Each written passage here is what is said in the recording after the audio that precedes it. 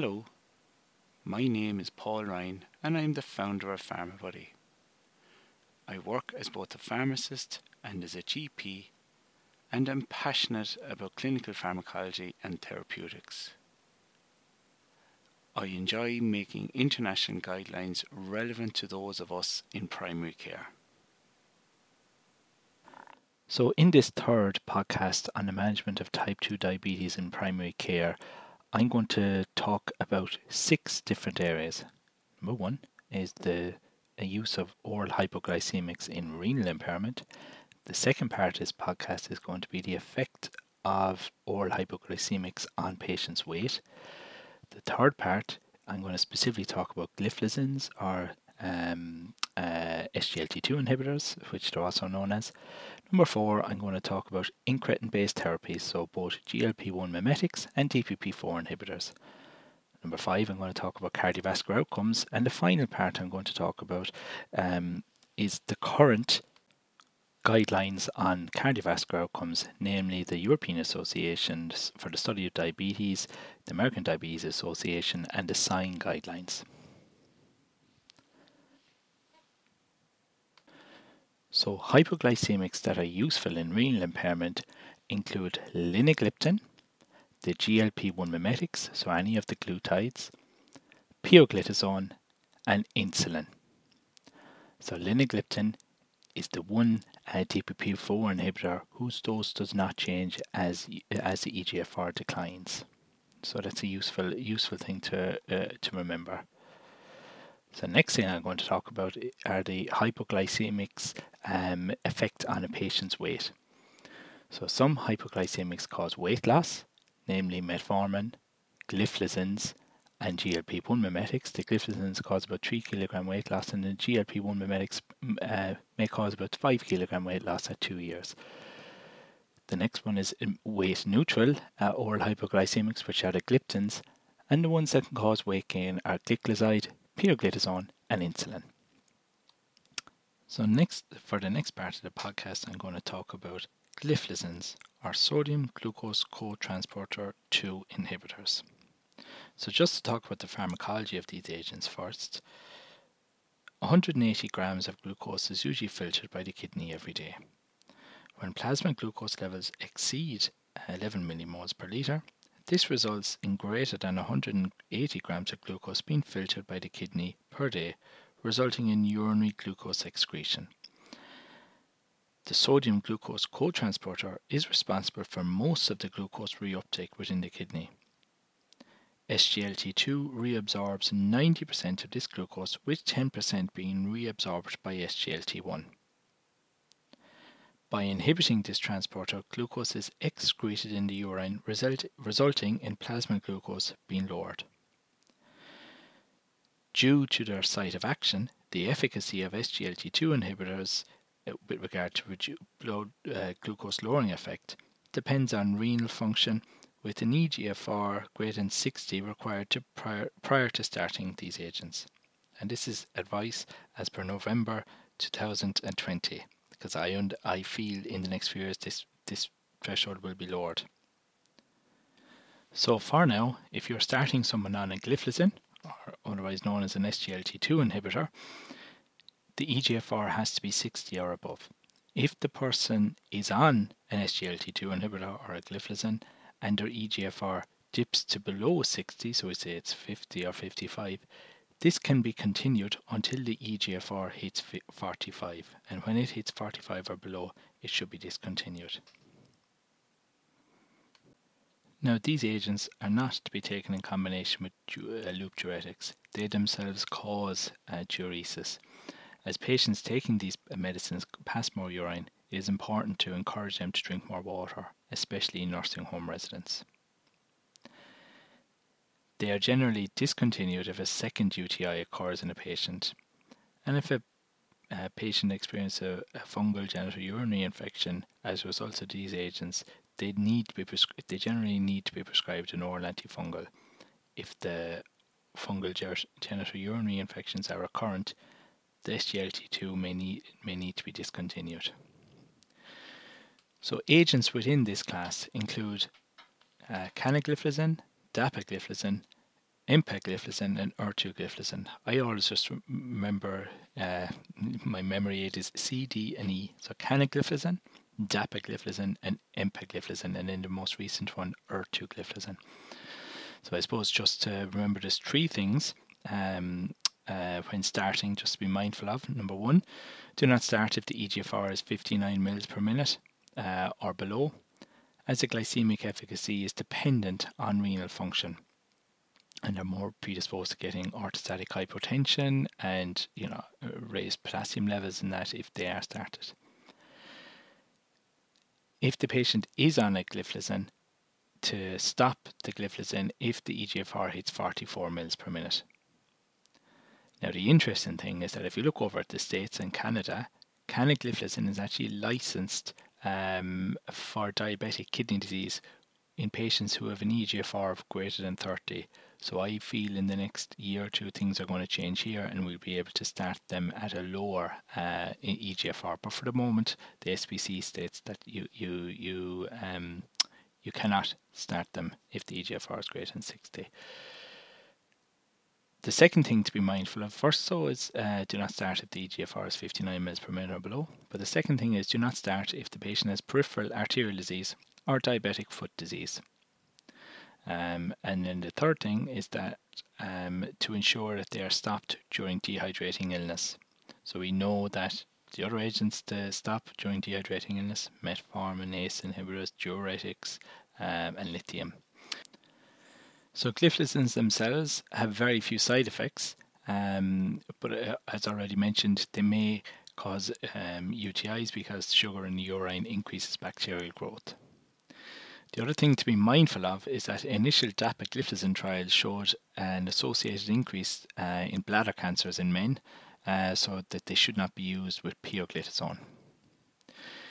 Now there are three more serious adverse effects with gliflozins. Now I mentioned already that to not start in people who have peripheral vascular disease. And why is that?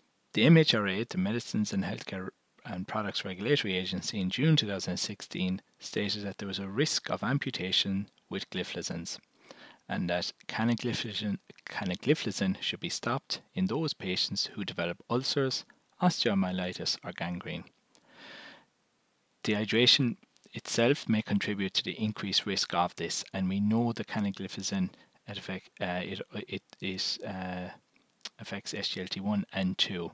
So that's particularly probably because that's probably the reason why canagliflozin more so than the others are associated with it. Patients who are on gliflozin should check their feet regularly. So that was the first one, the risk of amputation with gliflozins. The second point is diabetic ketoacidosis with gliflozins. And this is another MHRA warning in 2016.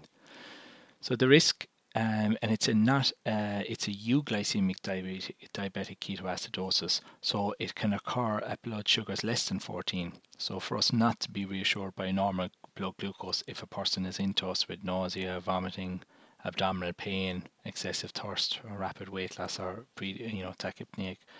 The risk is between 1 in 1,000 and 1 in 10,000, especially in at-risk patients if intercurrent illness or dehydrated. SGLT2s are not recommended if people are on loop diuretics or frail elderly for this reason. And if the patient is in front of us, if we're working in an A&E department, we can do an ABG, but if not, we can test for blood ketones using the strips if suspected euglycemic DKA. The third most serious adverse effect is the possible increased risk of Fournier's gangrene with SGLT2s, and that's as per the MHRA in February 2019. So now just to talk about the cardiovascular benefits of gliflozins.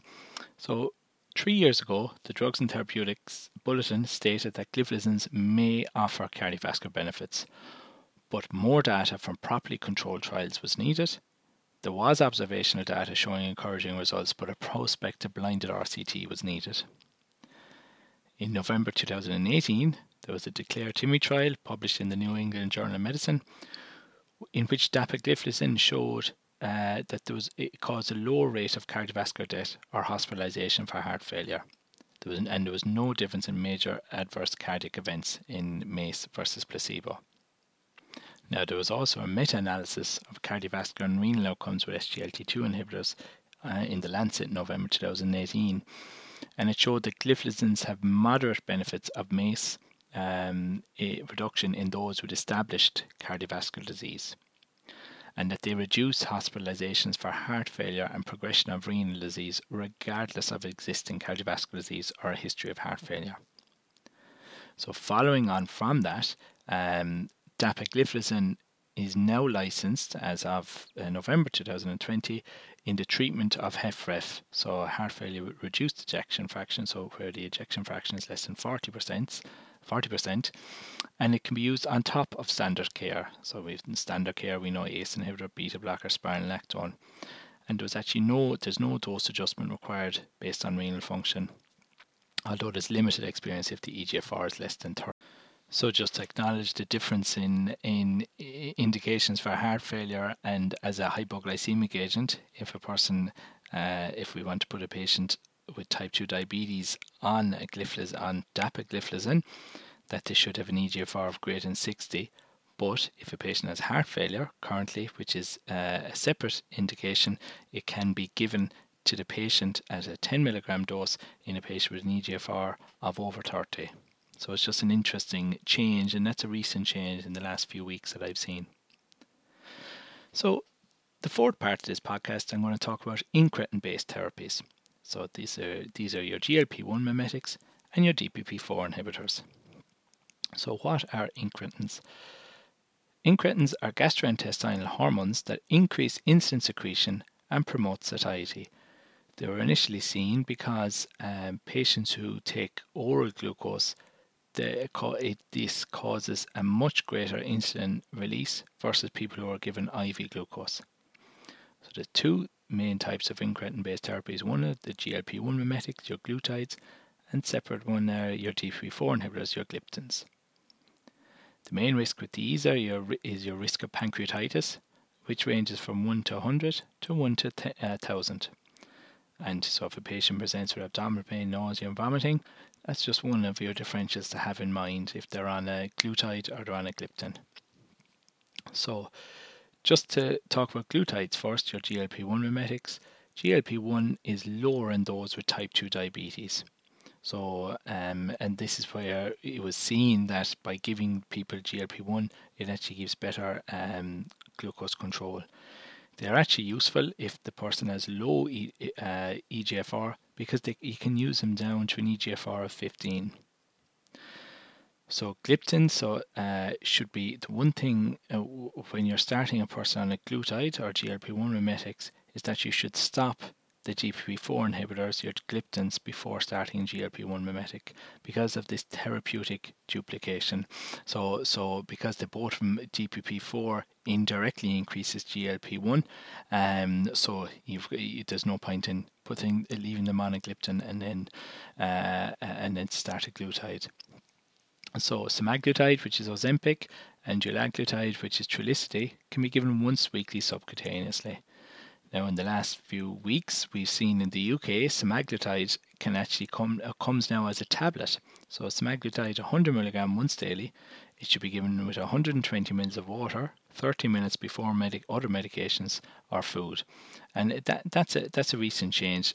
As of today in Ireland, we don't have semaglutide orally. So liraglutide, which is Victoza, is a once daily subcutaneous injection, and it can be given to young women of childbearing age, or else if you're thinking of moving on to insulin. Exenatide, which is twice daily, is given as Byetta, or as weekly as Bydureon. Exenatide is a very interesting molecule in that it was initially taken from the saliva of a Gila monster, so it's a synthetic form of the component of saliva from the Gila monster. Just to talk about the adverse effects, it mainly cause nausea and vomiting with the GLP-1 mimetics, and the cynic in me can explain the reason why you have weight loss with GLP-1 mimetics. One of the reasons is that you have nausea. When you're nausea, you're not going to be eating. They are very expensive. They're injectable, apart from the recent launch of the semaglutide, but the rest of them are injectable, and people don't like injections. From what I see, a lot of our own patients aren't as keen on injections as they are tablets. And obviously, like anything else, they're new molecules. There's limited long-term data compared to metformin, which is around since 1957.